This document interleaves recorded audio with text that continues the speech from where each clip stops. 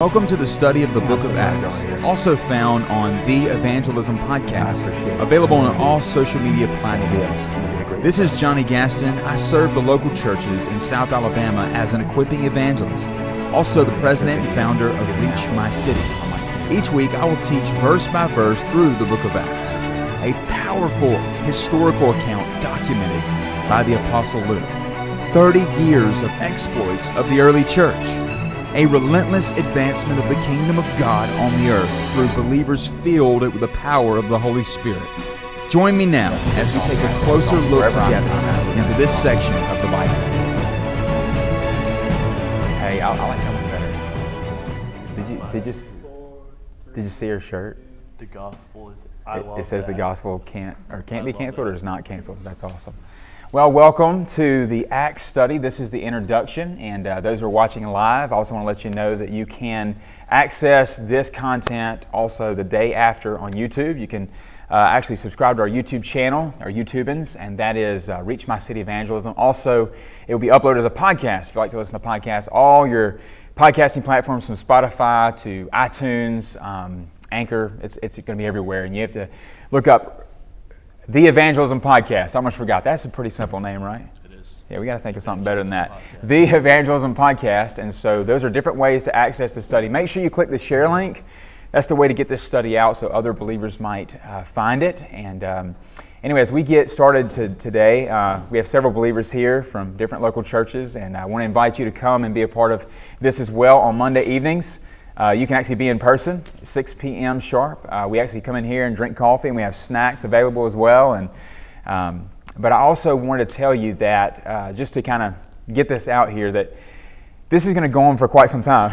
I was asked earlier how long this study is going to last, and I couldn't help but to laugh a little bit because we don't know. We're going to go through an expository teaching series, and what that means is we're going to do an in-depth, kind of an inductive study of the book of Acts, which is such an important book. There's 28 chapters. You would imagine it'd be 28 months. I highly doubt that. I think it could be a year. At least. So at least that's probably more accurate. It's going to be at least a year. So anyway, thank you for joining us. I also wanted to say that I'm not your pastor. In fact, I'm not a lead pastor of any church. I am an evangelist. I am an ordained minister at Grand Bay Community Church. I also represent a multitude of local churches here in the Mobile, Alabama area. So wherever you're watching around the world or around the country, the tens and tens of people watching right now, probably not hundreds, but we're gonna grow organically. So share it. But I want to tell you that you need a pastor in your life. That's the first thing. This doesn't supplement a local church or your local church Bible study. You need to be a part of your local church's ministries and such, and have a shepherd in your life.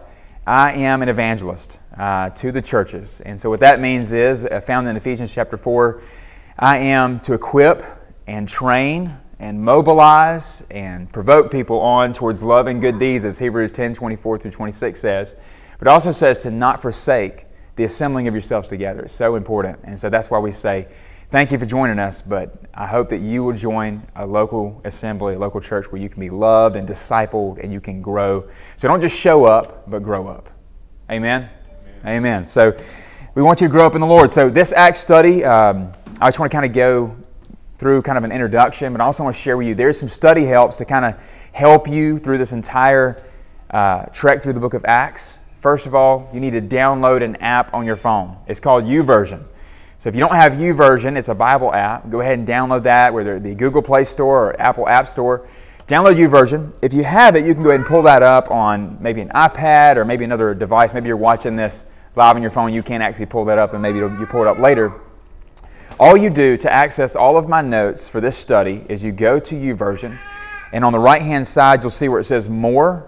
And then on the left-hand side, it'll say Events. And then if you're in Grand Bay, it'll immediately come up as Reach My City. Has anybody found that? Y'all found that? Good. For you, you'll probably have to look up Reach My City, and you'll find the study. You'll have access to all of my notes and the overview of Acts and the further study and all of those things. Also, what will be available on that app is further study. So you'll see at the bottom of there, it'll actually have where you can actually read the book of Acts and actually go along a reading plan.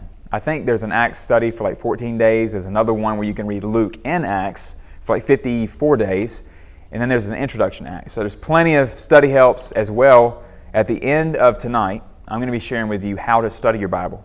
You know, Jake, it's been said that if you feed a man a fish, if you caught it for him, you can feed him for a day. But if you teach him how to fish himself, feed him for a lifetime. So we don't only want you to join our study, we want to help you to study the Word of God. And so we're going to share with you how to study your Bible at the end of this as well. So without further ado, I want to introduce to you my teaching partner. This is Jake Awarda. And he is a great friend of mine. He is also my preaching partner. On Friday nights, we open air preach at the Walmart in Tillman's Corner as well as downtown Mobile. And that sounds pretty crazy. But I was actually contacted today. by a friend, and you're going to love this. He said, I know why you're teaching the book of Acts, Johnny. I said, yeah, why is that? He said, because an open air preacher like yourself makes you look a lot more sane. It makes you not look so crazy. You know, people go through the book of Acts and they go, oh yeah, normal biblical evangelism, people preaching in the public square. I said, yeah, that has something to do with it. Just a little bit. It has something a little bit to do with it. You can't get to the book of Acts without seeing open air preaching in the first few chapters, and then people go, oh, that's why Johnny does that. But anyway, the book of Acts. John the Baptist. Jesus. Jeremiah the prophet. All the prophets. Then you got Isaiah. So you're Ezekiel. You're in good company. I'm in line. I'm in good company. That's right. Spurgeon, Whitfield, Moody, Jonathan Edwards, Wesley, Billy Graham, open air preached. I think they said that Billy Graham open air preached and he was thrown into a ditch. Really? But the good thing is he didn't give up. He preached until he was, 98? Did he die at 98? I think it was. Just a few years ago. Amen. In fact, mentioning Billy Graham, the great evangelist, said this. He said, large crusades to which I have devoted my life will not finish the work. He said, however, one-to-one will. And we're going to see that in the Word of God as we go through the book of Acts. The book of Acts, ACTS. You know a good acronym for the book of Acts? A Christian Training Seminar. It's cutting-edge evangelism. It really is. And, you go through the book of Acts and you can't help but get zeal for the gospel. In fact, that's the purpose. You might think, why are you doing this, Johnny? I'm doing this to accommodate the believers that are in my city, as well as other cities and surrounding cities, to reach their city with the gospel of Jesus Christ. In fact, Reach My City is our ministry, and our entire purpose is to literally just come alongside the local pastor, the local church, the local believer, and help them, equip them for the gospel. So as we get into this, I want to say a word of prayer, and then we'll get right into our study. It's going to be Acts chapter 1. We're going to be going 1 through verse 8, and we actually might get to verse 11 if we're lucky tonight. I'll always give you a running start every single night. If this goes 12 months like I was saying, or maybe even longer like Jake was saying, every time you join the study, let's say you have to miss next week, and you're like, oh man, I missed, I'm going to be behind. Well, every single time we come here, I'll go 10 verses ahead. I'll go 10 verses backwards. I'll make sure you understand the context of where we are in the narrative of this redemptive plan that God has for humanity. So the book of Acts falls in line to be the only recorded history of the early church. It's 30 years of exploits of the early church that we say that Luke has written. Now, scholars and Bible theologians, preachers, all say it was Luke, and there's evidence of that, and we're going to be reading that. But let's go into a word of prayer, and we're going to talk a little bit more about Luke. Father, tonight as we gather together, believers around the world, believers in different parts of the country, and believers right here in this room at Grand Bay Community Church.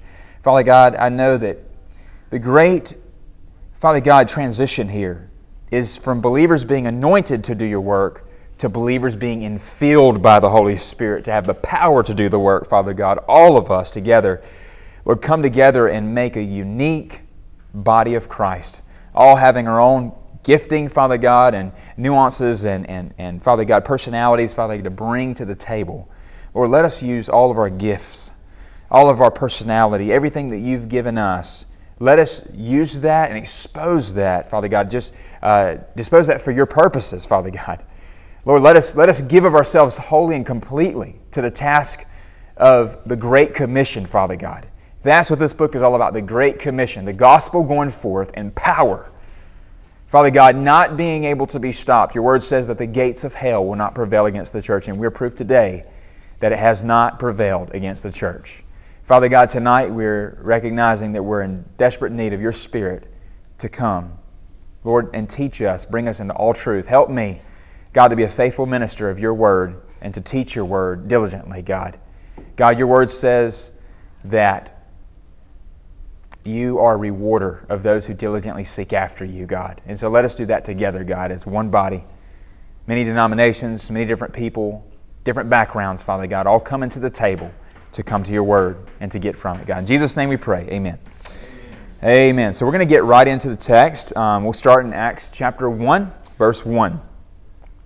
Here it says, "The former account I composed, O Theophilus, about all that Jesus began to do and to teach, until the day when he was taken up to heaven, after he had, by the Holy Spirit, given orders to the apostles whom he had chosen.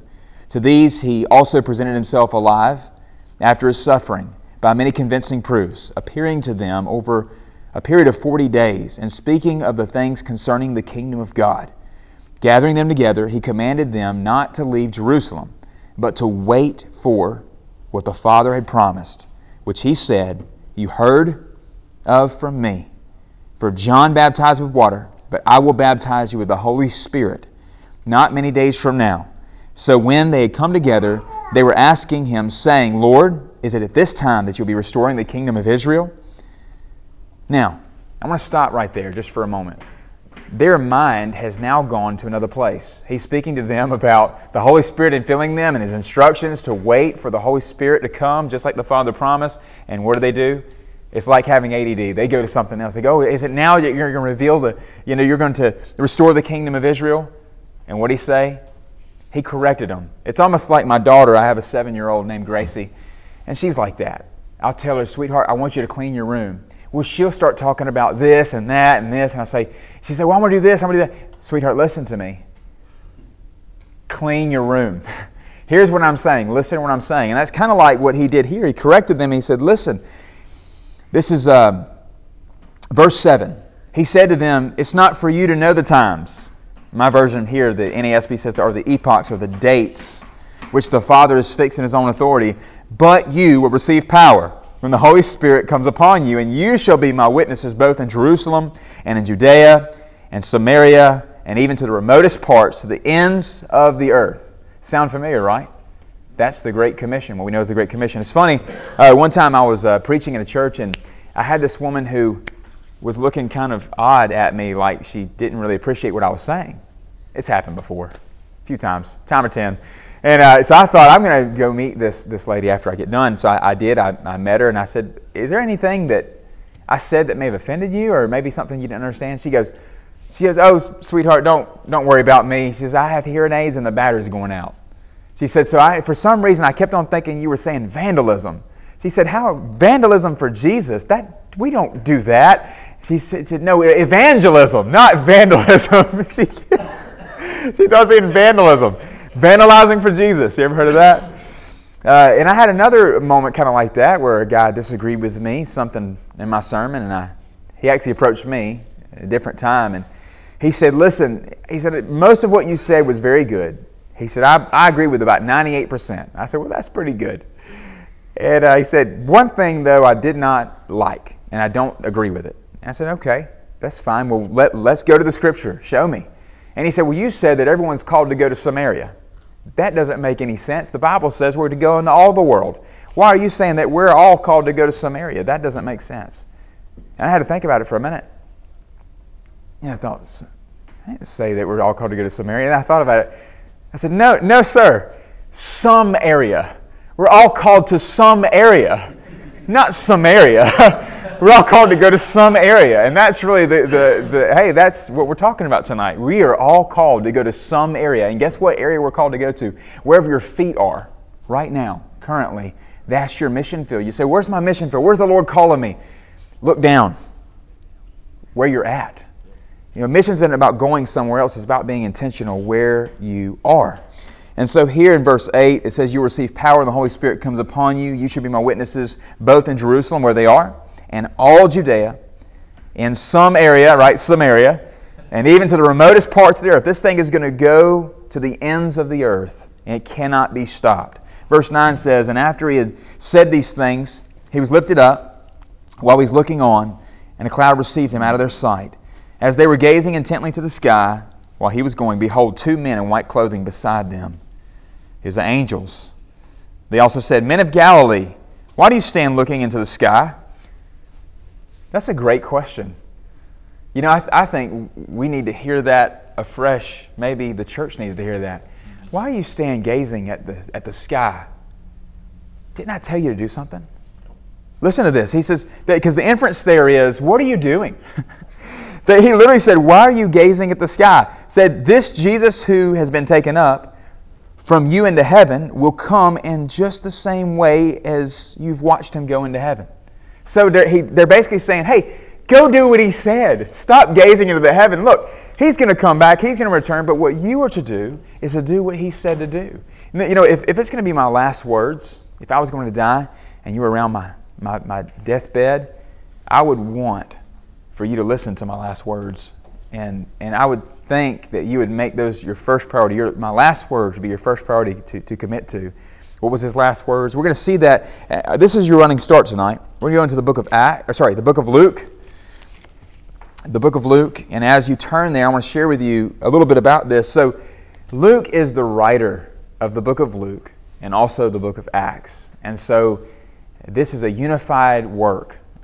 Really, if you think about it, you can read the book of Luke and go right into the book of Acts, and it seamlessly goes from one part into the next. And so you see in the beginning, the first verse of the book of Acts, it says, "O Theophilus, in my first work that I composed of all that Jesus began to do and to teach." And so really, the inference there is that this is a continuation of all that Jesus is continuing to do and to teach. Now, we call this the Acts of the Apostles. Now, some people have said, well, that's not really the best way to name it. It's not the Acts of the Apostles. Yes, God moved through these men, but it's really the acts of God continued, right? He uses men and then they die, and he raises up more men, right?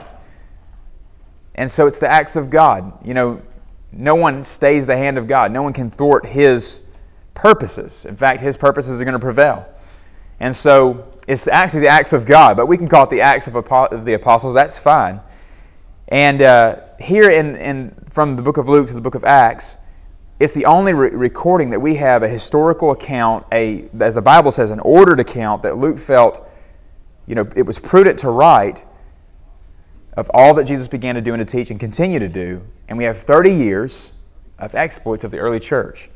Now, in this history of the church, you're gonna see this seamless transition here, not only from Luke to Acts, but even from Mark to Acts, and John to Acts, and Matthew to Acts. So if you don't know, Matthew, Mark, and Luke are what we call the synoptic Gospels. And then we have John, which is written later on in his life, really to combat some false teaching that had entered into the church. But the book of Luke is one of the most detailed books. And the reason why is because he's an incredible historian. In fact, secular scholars, use his book specifically, the book of Acts and the book of Luke, about the time period, the places that he spoke of, to see if the Bible, to scrutinize the text. For 2,000 years, the Bible's been scrutinized, and yet it stood the test of time and the test of the most extreme scrutiny, and yet it stands the test of time. And so Luke is not only a historian, but he's also Paul's personal traveling companion. In fact, he's even his personal physician. Luke was actually a doctor. He's an incredible historian, and we're going to see here, I just want to focus in on some last verses here in the book of Luke. First of all, there's a place here in the Scriptures in the end of the book of Luke called the Road to Emmaus. And something really interesting happens there. It's verse 13 of chapter 24, if you're in the end of the book of Luke. Verse 13 says, "And behold, two of them were going that very day to a village named Emmaus, which was about 7 miles from Jerusalem. And they were talking with each other about all these things which had taken place." This is about Christ being arrested, right? Christ being before Pilate on trial. Christ being, of course, crucified, buried in the tomb, and then appearing to his disciples. This is after the resurrection had happened, right? So many convincing proofs, as the book of Acts says. Jesus appears literally on this road before these disciples. And it's really incredible what it says here, just to focus on some verses, verse 31 and verse 32. "Then their eyes were opened, and they recognized him, and he vanished from their sight."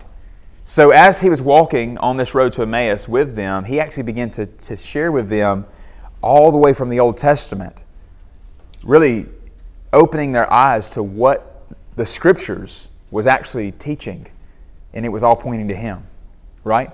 And so one thing we see in the book of Acts is that the disciples, for the first time, really understood all of the Scriptures. And when I mean Scriptures, I don't mean the New Testament, I mean the Old Testament. So a lot of times in the book of Acts, you're going to see as we go through, there's going to be tons of times where they refer back to the Old Testament. In fact, the book of Acts is filled with preaching. There's tons of sermons. There's sermons from the Apostle Paul, sermons from James, sermons from Peter. It's incredible. But you're going to see constantly, and in your Bible, it'll either have all capital letters, or it'll just say, as it is written. And every time you see that in Scripture where it says, as it is written, it's always referring back to the Old Testament, from Genesis to the book of Malachi. And so you see that Jesus, here on the road to Emmaus, opened up all that it meant. And for that, I mean, you know, the disciples were, at the time of his arrest, scattered, scared, leaving him even. Peter denying him, right? 3 times, just as Christ told him he would. And yet after the day of Pentecost, which we're going to get to, believe me, bam, all of a sudden there was this boldness. But really it happened after this point because they realized not only that Christ, yes, the resurrection of Christ definitely energized them. I mean, there's no doubt in that.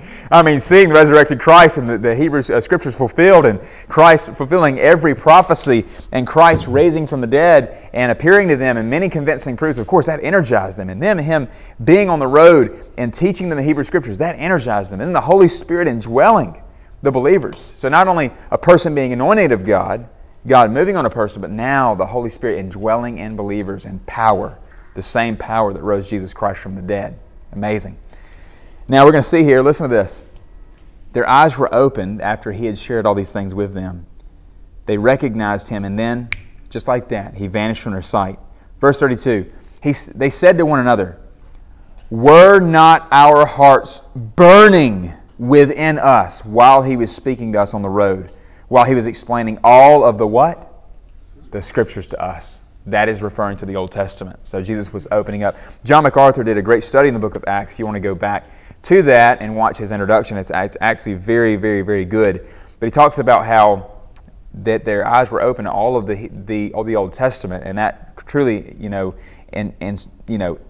energized them to understand the suffering Savior and why he had to suffer, and that he was the Messiah that was prophesied. Let's just go to verse 46 at the end of Luke. This is just to bring you some context to the book of Acts.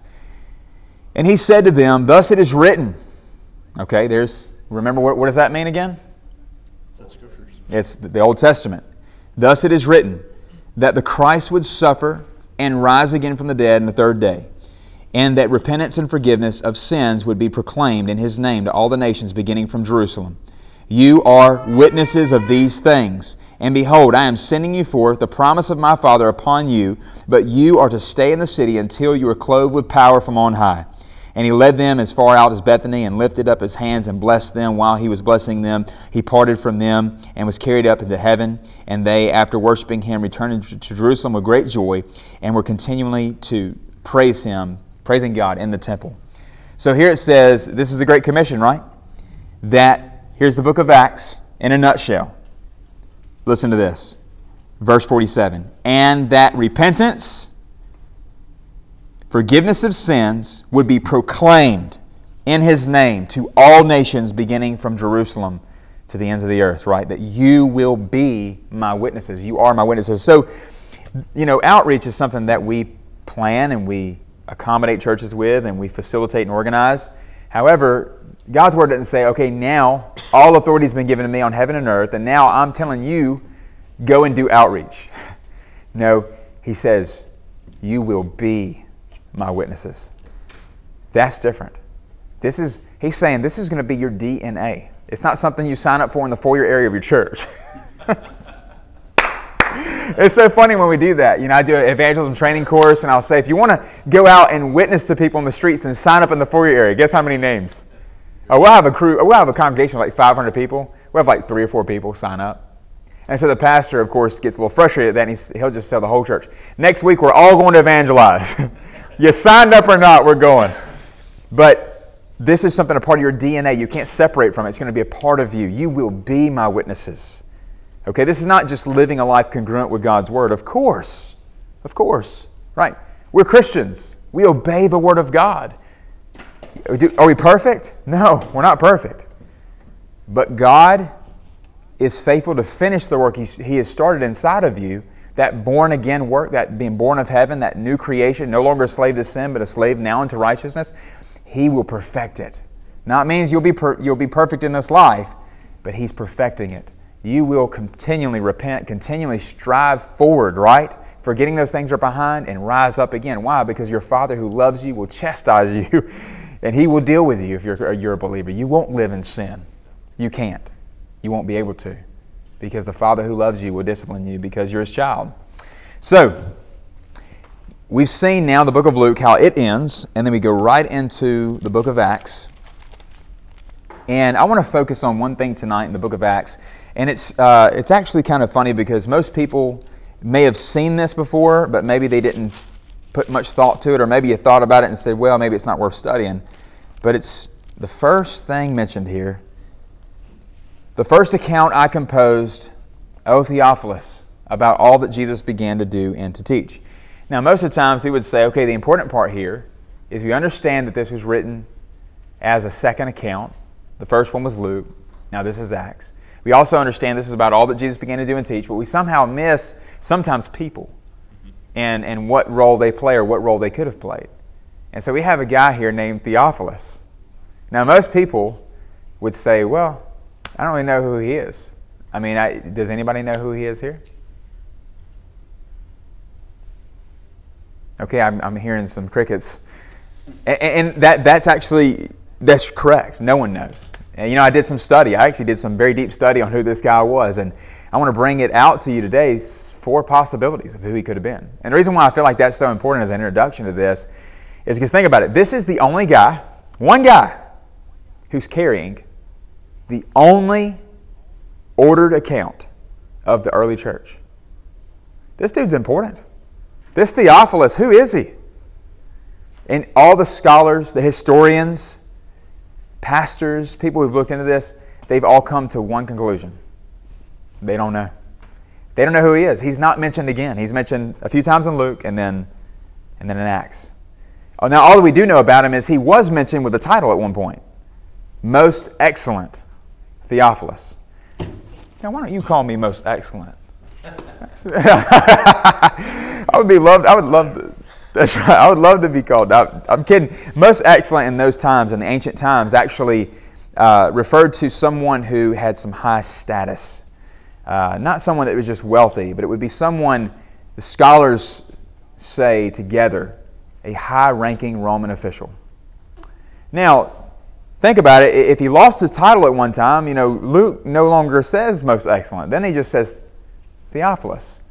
Now, either that's just a friendly greeting because now he knows him more intimately, or there's something else going on here. He'd become a Christian. And at this point, now that he's become a Christian, he's lost his title. So no longer is he saying bow down to Caesar, but bow down to Christ. It could be. Now there's some theories here about who this man could have been. He could have been, yes, a high-ranking Roman official. In fact, I lean that way myself as I've studied it. However, there's some very interesting things. He could have been a lawyer.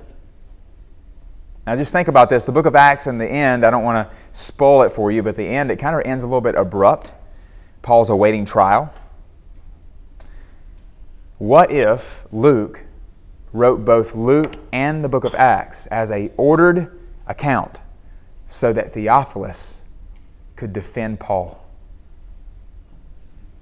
That's a very interesting thought. Think about that. He could have been there to defend Paul at the end of the book of Acts. And Luke, the reason why he found it prudent to write this account is so that Theophilus, the lawyer, could defend him and have the documents in front of him. It's very interesting.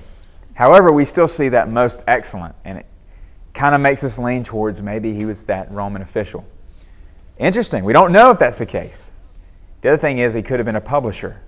He could have had access to different scribes, maybe a team of scribes to get this book out, because we have it now, right?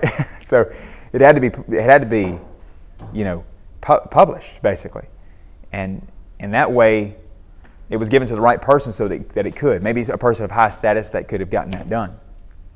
We don't know. Now, the other thought is about Theophilus is what his name means. Theophilus. Now, why would someone name someone Theophilus? It's kind of a weird name. Think about it, Theophilus. Maybe the mother looked at the baby and said, "That's the Theophilus baby I've ever seen." I'm sorry, that's a horrible Ray Comfort joke. Yeah, he's throwing something at me. Remind me not to ever say that again. But the Theophilus baby I've ever seen. Theophilus, okay? Theo, which, that sounds familiar. Theology, right? Theology is the study of God. So what's Theo? It's God. It means God. Ology, of course, is a subject of study, so that's what theology is. Now we have this second word here, which is, in the ancient times in Greek, is phil or philos, which would be friend. Now, in the Hebrew, there's 3 words for love, and in the Greek, there's 3 words for love. In Hebrew, it's raya, ahava, and dod. In the Greek, you have 3 words, which I wish we had 3 words. I mean, I could say I love my wife, but then I can also say I love tacos. Let's hope that's a little different love, right? I hope they don't love my wife the same way I love tacos. In fact, I've told my wife sometimes, I wish you loved me as much as you loved food. I don't know if I could handle that type of love. Everyone loves food, but we have one word. So that love gets a lot of miles, that word love. But in the Greek, there's agape, there's phileo or philios, and then there's eros or eros, which would be agape, which would be unconditional love, love that has no strings attached, love that God has towards us. Then there's eros, which would be dod in the Hebrew, which would be the sensual, that would be love between a man and a wife. And then you have phileo, which would be, where we find this, would be friend love, love between a friend. Maybe that would be love for tacos, I'm not sure.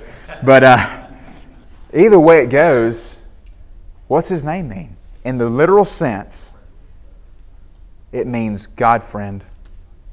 Think about that for a minute. God friend. He's a friend of God. He's loved by God. Now, what if, okay, just roll with me here. This is not biblical truth. This is just me thinking. What if this isn't a person? We know it's not a place. There's no place named Theophilus. What if this is a group of people? The God friends. People who are a friend of God. He's literally addressing us. In the beginning, he says, "O Theophilus, O God friends." Oh, those who've become a friend of God, right? We know in Romans chapter 5:8 and following, it says that we were enemies of God at one point. But now God has made us a friend, right? Not just a servant to not know what the master's doing. We're not just a servant. We're at the table. We're a friend of God. Song, "I am a friend of God." We are God friends. So what if he was addressing believers there? I don't really think so, but it's interesting. It's a great theory, because that word "most excellent" is there. So we do think it might have been a Roman official. So here in the text, what you find is an ordered account given by Luke to Theophilus for the purpose of showing 30 years of exploits of the early church. Now, just to give a brief overview, I want to share with you as well, we're going to, at 6:45 each Monday evening, we're going to give you a chance to do a Q&A. Give you a chance to respond. My buddy Jake here is going to be watching the comment section. He's going to be letting me know the comments that are going on the Facebook thread. And then here in the room as well, we have believers gathered, some Theophiluses. You know what, man? I just got that. We are Theophilus. You are a Theophilus. If you know Christ, you are Theophilus. We are God friends. Amen. I'm no longer an enemy. I'm a friend. Man, that's awesome. Amen.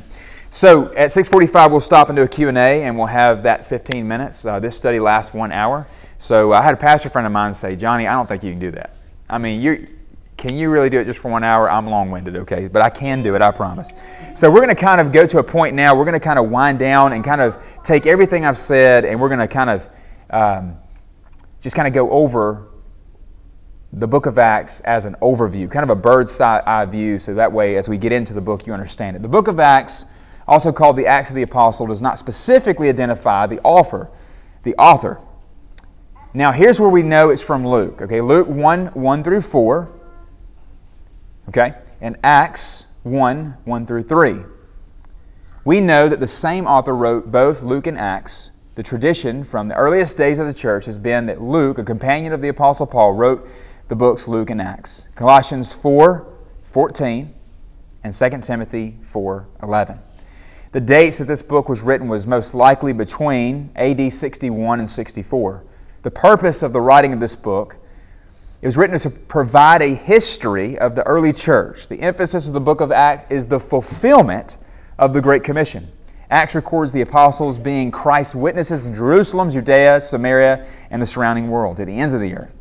The book of Acts sheds light on the gift of the Holy Spirit, who empowers, guides, teaches, and serves as a counselor. Reading the book of Acts, we are enlightened and encouraged by the power of the gospel as it spread throughout the world and transformed lives.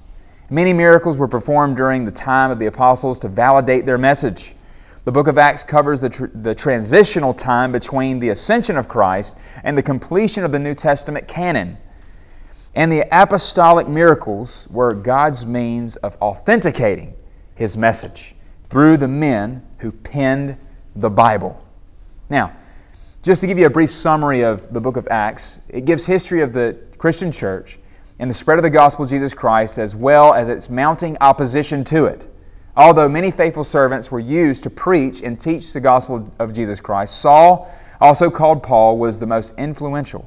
Before he was converted, Paul zealously persecuted Christians. Paul's dramatic conversion is found in Acts chapter 9. Believe me, I can't wait till we get there. Now, the book of Acts, it ends in chapter 28. But I want to say that loosely. It doesn't really end. If you think about this for a minute, the book of Acts really didn't end. And I'm not saying that just because there's books behind it. It's because guess what? We are the church. It's still going on, and the gates of hell have not prevailed against it, right? Remember when they were going to arrest once again, okay, here it goes again. They're arresting the apostles, right? That's a common occurrence. You're going to hear Jonny Gaston was arrested. They're like, here it happened again. He must have been preaching the gospel. It's coming. It might happen right here in our day. And so they were going to arrest him, and what happened? Well, one man, Gamaliel, rose up and said, remember this one guy? He rose up, and there were some followers, and he had a great following, and then he died, and they scattered. Remember this other man? Same thing happened. He rose up, had a bunch of followers, and caused a bunch of problems, and then what happened? Well, they scattered as well, and it all ended. He said, listen, if this is of man, same thing's going to happen. This man's going to die, and the whole thing will die out and be over with.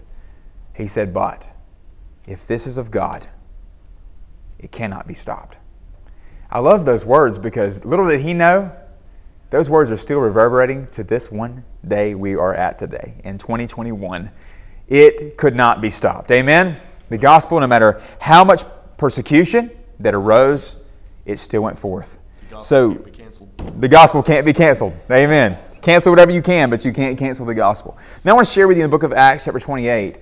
Really, if we don't want the readers to read the book of Acts and then get to chapter 28, and then we insert what we're doing as a modern American church, and we insert that as chapter 29, would the reader go from chapter 28 to see boldness, obedience, sacrifice? They loved not their life unto death. They gave it all. Not just 1 hour on a Sunday morning. Not just tithe and leave and do whatever you want. Everything to Christ. Everything. And then put us, the American church. Would the reader turn and begin to read about what we're doing and then widen their eyes and go, what? What happened? So one thing the book of Acts does is it's a great contrast. It shows us how far we've moved from our original mandate. I put out on Facebook, you might want to attend to this question. I put it out a few days ago. I just simply said, what are your first thoughts when you think about the book of Acts? Right in your mind, what are the first thoughts that come to mind? And so in the Q&A session, I'm going to ask everyone in the room here, if we don't have any questions online, that one question. So be thinking about it here, give you some heads up. So don't go back and look into it, but what first thing come to mind? I want to know your thoughts here in just a few minutes. Speaking of the persecuted church, I think sometimes we forget that there's persecuted believers now. That in our day, there's persecuted believers. In fact, according to the World Christian Encyclopedia, there were close to 156,000 Christians arrested. No, not arrested. Let me start that over.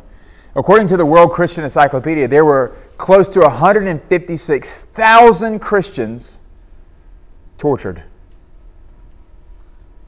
No, it doesn't say that. I'm sorry. Martyred. In 1998. That was in 1998. 156,000 Christians in 1998 were martyred, and it's estimated that 164,000 will be martyred in 1999. Now that was, what, 22 years ago? At least. Yeah. How many are now being martyred every single year? Think about that just for a minute, because you're going to see that constantly as a common thread in the book of Acts, martyrdom. You're going to see people give their life for the cause of Christ. Paul said to live is Christ, and to die is gain. Listen to what the book of Hebrews says, chapter 13, verses 3. Remember the Lord's people who are in jail. Be concerned for them. Do not forget them. Those who are suffering, but imagine, listen to this.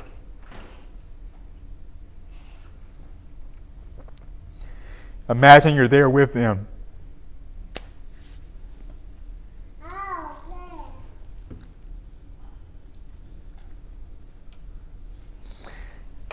How many right now are forgotten?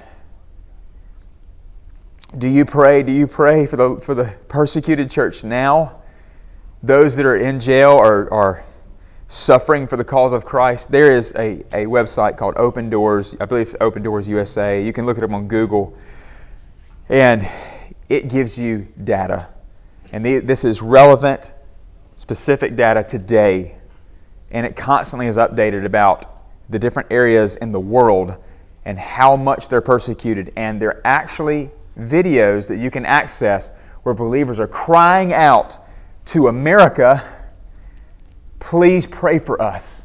They're not asking to send anything there. They're saying pray for this. Pray for, here's the needs we have. Pray for Open Doors. Pray for these Muslim territories that are killing Christians and arresting them, for that to cease. Pray for this and for that. And they're asking believers to just pray. And here in the Scriptures, what does it say? Here's what the Word of God says. Remember those who are in jail. These are your brothers and sisters. Be concerned for them. Don't forget those who are suffering. But imagine that you're with them in their suffering. I tell you what an eye-opening verse that we need to remember. I'm telling you, nothing brings more zeal to my heart. People ask me, Johnny, how do you stay zealous for the gospel? What keeps you moving forward? And a lot of times I have to say, it's gratitude for God and what He's done for me. The second thing is, I cannot thank God enough for what He's done for me in my words, so I do it in my works. I praise God through my life, just obeying Him. We love Him. How do we know we love Him? Because we obey His commands. My Lord has said, preach the gospel to every creature, and I say, yes, sir. Yes, my Lord. You've called me to do this, and I'm going to do it. Amen? Now, there is a story of a girl, and she said, very simply, yes, I believe in God. Now, this story actually comes from the book Jesus Freaks, which is part of the Voice of the Martyrs. This is a DC Talk book. There's another book that I'm going to be reading through this study. It's called Fox's Book of Martyrs. These are actual accounts of people that have died for Christ recently, as well as the apostles and others. But here in the beginning, you simply have a story that you might remember if you were around this time. It was simply Columbine. Do you remember that? Listen to this. She was 17 years old. He stood glaring at her with his weapon before her face. Do you believe in God? She paused. It was a life or death question. Yes, I believe in God. He asked why. Her executioner didn't give her a chance to answer. The teenage girl lay dead at his feet. The scene could have happened in a Roman Colosseum. It could have happened in the Middle Ages. It could have happened in a number of countries around the world today. People are being imprisoned, tortured, and killed every day because they refuse to deny the name of Jesus. This particular story, though, did not happen in ancient times, nor in Vietnam or Pakistan or Romania. It happened in Columbine High School in Littleton, Colorado, and that was in 1999, April 20th. Do you believe in Jesus? It's an amazing thing to think about because we're so, I guess, pampered here in America. You know, we think someone gets on Facebook and comments some mean, nasty comment to a Christian comment, and we think, oh, we're being persecuted. Are you kidding me? There are people being drugged in the desert until they die because they will not deny Christ. And yet here we wake up on Sunday mornings and if it's raining outside, we don't know if we're going to go to church or not. I was preaching at a church here locally, Bridgepoint Church, and there was a guy, he looked a little sweaty. I thought maybe he played basketball or worked out before church. So I asked him, I said, hey, what's going on, man? I said, you look a little sweaty. You been playing basketball or something? He said, no. He said, I walked. I said, okay, what's your story, man? He'd just gotten saved literally like 6 weeks ago. He'd been walking to church 2 hours. I said, does anybody know that here at this church? He said, no.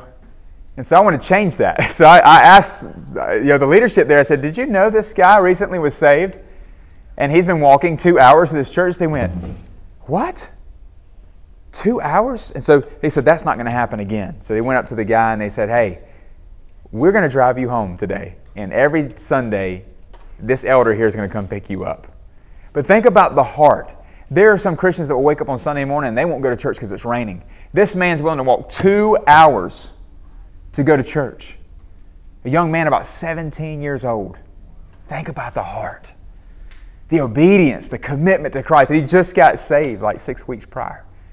It's an amazing thing. It should challenge all of us in what our obedience and our sacrifice is to Christ. There was a guy who given his entire life to go to Africa. He was from Scotland. And 50 years he was in Scotland. And when he came back to America to speak to a group of students who wanted to be missionaries, they were talking about his great sacrifice. And he said, oh, I didn't sacrifice anything.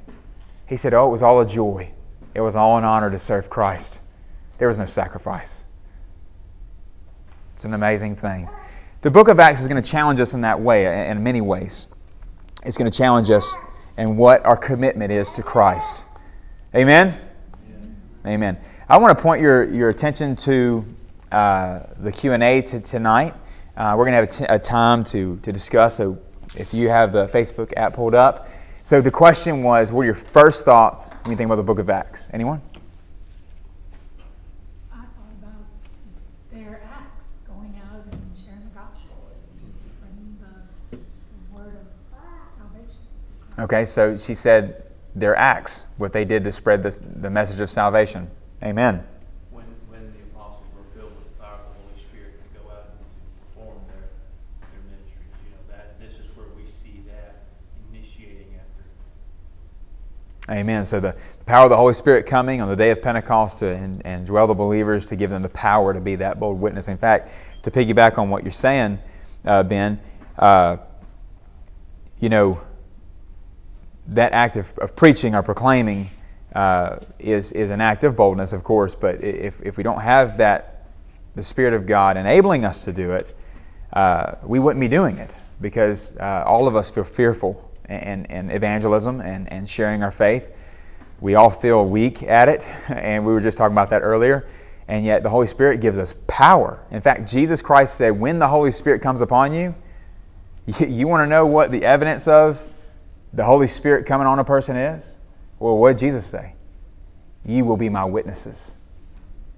When the Holy Spirit comes upon you, the evidence of that is you will be bold witnesses. In fact, sometimes I stand and witness for Christ and I'm thinking, I can't believe I'm doing this. I stood in front of the White House a few years ago during the Obama term and preached in front of the White House. And I was like, I cannot believe I'm about to do this. But the Holy Spirit quickened me and enabled me, and I was like a sounding trumpet. You can believe how loud I was. I believe they could hear me in the entire National Mall. I felt like George Whitefield out there. My voice was so elevated, and the power of the Holy Spirit came upon me to do it. I was like a man from another world preaching. And it was a glorious thing. God saved people in that moment. It was amazing, right there in Washington, D.C. Anyone else? What's the first thing that comes to mind? Joey Buzza says the power of the Holy Spirit is just right in line with what you're talking about. So Joey Buzza commented online on our Facebook thread that the empowering of the Holy Spirit on Acts chapter 2. Anyone else? Thomas? Got anything? What's the first thought that comes to mind? It's kind of vague, but there's no author. No author. Yeah, that's true. Go ahead. Paul, yeah. I was thinking Paul. Amen. Yeah, it's hard not to think of Paul because Paul takes up so much of the book of Acts. In fact, you actually see a lot of the apostles fade out, and the Apostle Paul, at the end, it just follows his missionary journeys, the 3 missionary journeys of the Apostle Paul. In fact, something very interesting to note about Acts is you can actually stop in different places and take pit stops in the book of Acts, literally, and just stop there and go to where he's writing a letter. You know, you can see, okay, he's in Philippi now, or he's in prison now, so now he's writing, this is his letter to the church of Philippi. So you see him in prison in Corinth or here and there, and then you can say, well, I can stop here and I can go to the letter that he wrote. And you can actually follow on a map. It's really interesting study where Paul went and such. Okay, anyone else? Anything else? Kevin? What's your first thought? Put him on the spot. Book of Acts. The man behind the camera. I think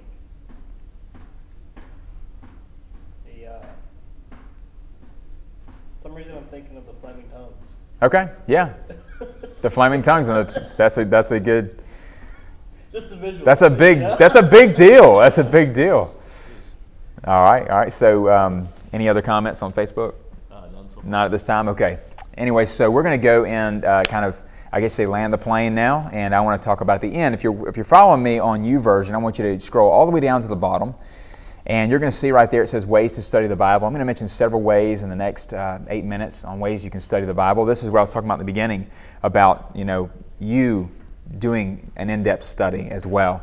The first thing is an acronym to give you is SOAP, S-O-A-P, right?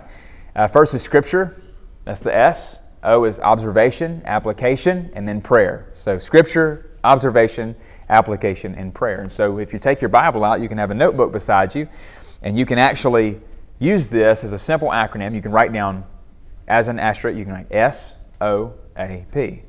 And you can write out Scripture, observation, application, and prayer. And first of all, you have your Scripture, okay? So you read the passage of Scripture and write it down, a verse or two that jumps out to you. Observation, this is the important part. What is your personal observations that you note from this Scripture? What jumps out at you in this passage? Who is it written by? Who is it written to? What's one thing you didn't notice before? What seems interesting or unusual? What comes before and after the text? This is important to keep it into context. Is there repetition, comparison, or contrast? And then you have application. How does this now apply to my everyday life? What can I do to apply this to my life today? And then you have prayer. Write a personal prayer based on your observation and your application now that you've read the text. The next thing is study Bibles. I have several study Bibles actually here with me. This one specifically is an ESV study Bible that I have that has commentary at the bottom, has quite a lot of commentary. There's also, I have here, this is the Reformation Study Bible, which has tons of study notes in it as well. This right here is the Evidence Bible, one of my favorite Bibles, Aaron's too. This is actually commented by Ray Comfort, the great evangelist of our time. There's also one over here, which is the Life Application Study Bible, which I love. There's also, of course, a Charles Spurgeon Study Bible. Ooh. Yeah, got to have that. That's some rich text right there. And that right there, the purpose of study Bibles is to help, I guess you might say, not only just inform you in what the Scriptures are saying, but to encourage study. See, if I'm reading a Bible without those study notes, I guess sometimes it's easy just to read the text for what it is. But when you have that half-page down at the bottom you have all those study notes. It reminds you, dig in, study this. Because what will happen, the way it works is you'll find a verse and that'll jump off the page at you. Now you'll do your observation. You'll read 10 verses before, 10 verses after, and then you'll go down and look at the commentary. These are theologians, scholars, historians and such that will give you, context and history and people's why this is important in the Scripture and how it follows along the narrative of what's being said, which is great. The other thing is cross-referencing. Cross-referencing is, a lot of Bibles have cross-referencing, and what it is, you may have seen in that small margin on the right-hand side, or maybe it's even in the middle of your Bible, there's tons of verses next to each other. Well, what that is, this Bible has it right here. If I want to look up Acts 1:1, then it shows me right here, it gives me other scriptures. Luke 1:3 and Luke 3:23. And what it does is that gives me another place to look in Scripture where something that is similar is being written. Well, then when I get to that verse, guess what? It'll give me another reference that I can go even further, either back into the Old Testament or into the New Testament. So that helps you kind of go along the path of, because we see Scripture as completely harmonious all the way through from Genesis to the book of Revelation. Scripture interprets Scripture. So if you want to know what something means, it's good to let the Bible interpret itself. But it's also good to have what scholars have said and historians and all those things, and it helps give you a well-rounded understanding of what's being said. There's also a thing called hermeneutics. Oh, that's a big word. I was waiting on you to say Herman who? Hermeneutics? Exactly. Hermeneutics. Hermeneutics, most Christians ask, what is hermeneutics? Herman who? Hermeneutics is the art or the science of interpreting Scripture. In fact, you can actually go to Wretched, which is a YouTube channel, and they actually have actual videos teaching what hermeneutics is. You just type in Herman who, and they have some videos. In fact, they have an entire series of hermeneutics. Now, that's a college course, like theology is, systematic theology and eschatology and soteriology and all these academic words. Well, hermeneutics is something you take in. Ben, you took that in college, didn't you? Yeah, I did as well. So you can actually, you can type in Herman who, which would be just like it sounds, Herman. I know there's a cousin of hermeneutics. What's the cousin? Exegesis. Exegesis, that's right. That's the cousin. The other thing is using YouTube and other articles. So when you go online, you can download this YouVersion app. You can download Blue Letter Bible. There's a lot of great apps out there. There's tons of apps that will give you study helps. The Blue Letter Bible is one of my favorites because it has tons of commentaries that you can access for free. I have some commentaries here. I have good old Matthew Henry, the good old True and Faithful. I have John MacArthur here. I have some others on this side, commentators of the Scriptures. Commentaries are good. Once again, it's what you're going to find in the bottom of most study Bibles. That's other way to study the Scriptures. Let's see if I'm missing something. I was going to talk about, using YouTube. So you want to be careful, obviously. The YouTubing's machine. Okay? There's a lot of good stuff. There's a lot of bad stuff. And what I want to do at this point is I want to tell you, ask your pastor. Ask your pastor. Send me a message if you want me to respond. But if you didn't know this, there are actually false teachers among us. There's false prophets. Just think about all the people who prophesied that Trump was going to take office. Where is he at now? Those prophets were wrong and they were false. Point blank. So there's false teachers too. And so you need to ask your pastor. You need to let him disciple you in that. Say, Pastor, what teachers do you recommend? What commentaries do you recommend? What study Bible do you recommend to me? And I'll recommend them as well. If you want to contact me, that's fine. You can contact me here on Facebook. But watching YouTube, there's tons of information out there. But you want to filter that through your local pastor. So anyway, thank you so much for joining me for the local study tonight on the live study here on Facebook. Also want to remind you it's on YouTube. Our YouTube channel is Reach My City Evangelism. Our podcast, where it's going to be uploaded on audio, is going to be The Evangelism Podcast. Was there anything else on Facebook? No? Noteworthy? No, we're still good. The tens and tens of people that are watching. Yes. Exactly. So, anybody else have any comments or things to add? Okay. Well, I hope you enjoyed the study so far. This was geared towards an introduction, and so we're going to get a lot more in depth with this study. The next study will be all about the Scripture. So anyway, I hope you was inspired and equipped. And now, do what Jesus said. Don't be found gazing into the heavens. All right, we worship the Lord, right? Oh Lord, you're beautiful, right? We want to do that. We love doing that. But we can't spend time polishing the brass inside the boat of the church and ignore those who are outside the church that need to be rescued, right? We should be spending most or bulk of our time. How dare we lift our hands to God in worship and in adoration and not outstretch our same hands that we're lifting up to reach the lost and the fate that they're in. I want to end with this great quote from Charles Haddon Spurgeon. He said, "If sinners be damned, then let them leap into hell over our bodies. If they must perish, let them perish with our arms around their knees, imploring them to stay. If hell must be filled, let it be filled in the teeth of our exertions." That is our warning and our pleading with them. And it says, do not let one man go unwarned, not let one woman go unwarned, our children are unprayed for. So tonight, in ending, we're going to pray for the lost. We're going to pray a very simple prayer every single time we gather together. It's Luke chapter 10, verses 2, which says, "The harvest is indeed plentiful, but the labors are few." So Jesus said, "Pray therefore to the Lord of the harvest, that He will raise up workers." So let's do that today. Please join me online. Father God, tonight we're so thankful for Your Word. God, we know that it's sharper than any double-edged sword. God, it divides truth from error, shows us who we should be and what we should be doing. God, it brings conviction upon our hearts, and it's like a mirror. It shows us exactly who we are. Many of us tonight need to repent from our apathy. Oh God, You are so merciful and forgiving and kind and so patient with us. God, we can't change yesterday and all the people and all the opportunities we had to witness. There's nothing we can do about that. But there's something we can do about now, today. So God, help us to forget those things that are behind, like the Apostle Paul said, and strain ahead to what's ahead. Heavenward, God. And let us, Father God, be like George Whitefield, who once said to an angry mob as he was preaching, he said, "Brethren, I'm willing to be hated by you. I'm willing to be hurt by you.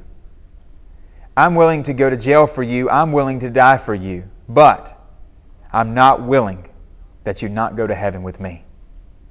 God, let that be the heart, the resounding heart that we have, that we might seek and save that which is lost, because there's only a certain amount of time left. Give us that zeal and that urgency of eternity, God. Help us to do this. And You, God, You, by Your sovereign will, raise up workers and thrust them forth into the harvest field. We thank You for what You're doing in our city, in the surrounding cities, God. And we pray this in Jesus Christ's name. Amen. So everyone, go to some area. You're all called to go to some area. May God bless you. Thank you. Thank you for joining me for the study of the book of Acts. Every Monday, we will cover the next section of Scripture. This study can also be found in your favorite podcasting platform by subscribing to The Evangelism Podcast, found on Spotify, Apple Podcasts, Google Podcasts, as well as Anchor. Please subscribe also to our YouTube channel, Reach My City Evangelism, and hit the bell notification so you won't miss anything. Also available on the Apple App Store as well as the Android Google Play Store. Search for our free app. It's called Reach My City. Once downloaded, you can access all of our content. It's like having a personal evangelism assistant with you at all times. Each week, this study is streamed live at 6 p.m. Central on my personal Facebook page, Jonny Gaston. Please send me a friend request so that we can connect to help you reach your city with the gospel of Jesus Christ. Now, may the Lord bless you and keep you, make His face to shine upon you, be gracious to you, and give you peace. You know, I think the Scriptures deepen and widen.